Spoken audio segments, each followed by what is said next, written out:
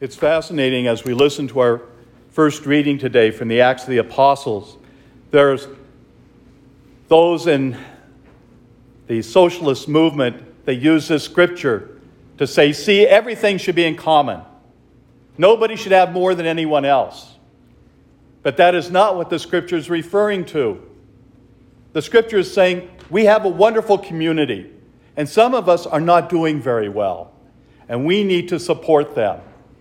And yes, some people sold everything they had so that they could all have something. But that was not the intent. It was to make it so that those who had nothing had something. Sharing of their fullness for the sake of their brothers and sisters. All of us are called to share that kind of gift to our brothers and sisters. We do it through our offering each day. We do that through the gift to the ACA, the Annual Catholic Appeal, by sharing a little of what we have so our brothers and sisters can have just a little bit more, so their lives can make an improvement over what they had. That's our responsibility as people of faith, as brothers and sisters. And it's not just for our Catholic community, but for all our brothers and sisters throughout the world, bringing them the grace and the presence of God. To imagine what it must have been like in that closed room the disciples were in, that were petrified that they too would be gathered up and crucified. But the remarkable thing happens as the Lord appears to them. The door was locked. How did he get inside? Does it really matter? He was present to them. And the first thing he does is show them his hands and his side. And the first thing he says to them is, peace be with you. Then he says again, peace be with you. The Lord says that to every time we come to Mass. He says to us, peace be with you. When a bishop is celebrating, what he says at the beginning of the liturgy is, peace be with you. As one of the disciples in the tradition of the church, he is offering his peace. A peace that we accept in the fullness of who we are. As children of God, God is giving us his peace. To accept that peace, the peace that we receive in the power of the Eucharist.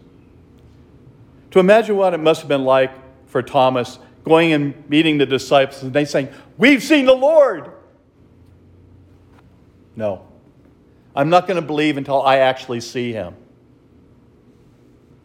So what happens? The next week, he's now with them, and the Lord comes in front of him. Peace be with you. Now, Thomas, come here. Put your finger into my nail marks. Come, put your hand into my side and see that it is really me. And Thomas, my Lord and my God.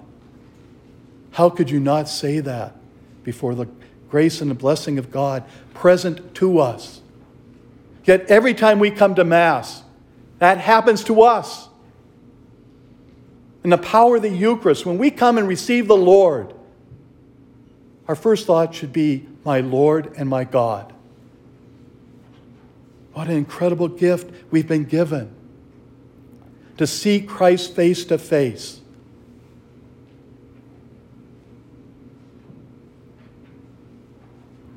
It's interesting that the disciples would have to see him in that state. We would think that he'd be in a glorified state where he was perfect.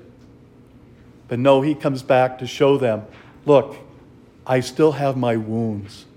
The wounds that are present for all the world to see. We see that in the image of the divine mercy. The rays that extend from the Lord out to the world to give us his grace and his blessings. The Lord be with you, we say at the beginning of Mass.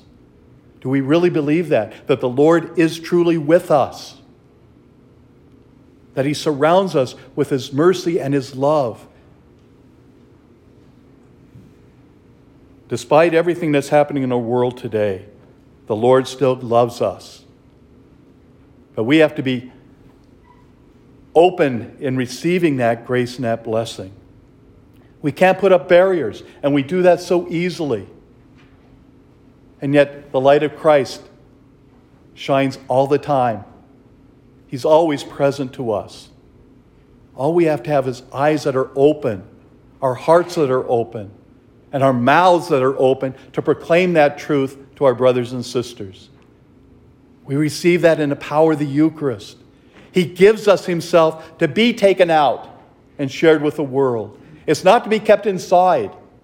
And that's one of the things the disciples had to learn. That they too had to go out into the world, just as they had done for the 3 years they were with him. Now it was even more important to go out. And not just the local community, but they reached far and wide.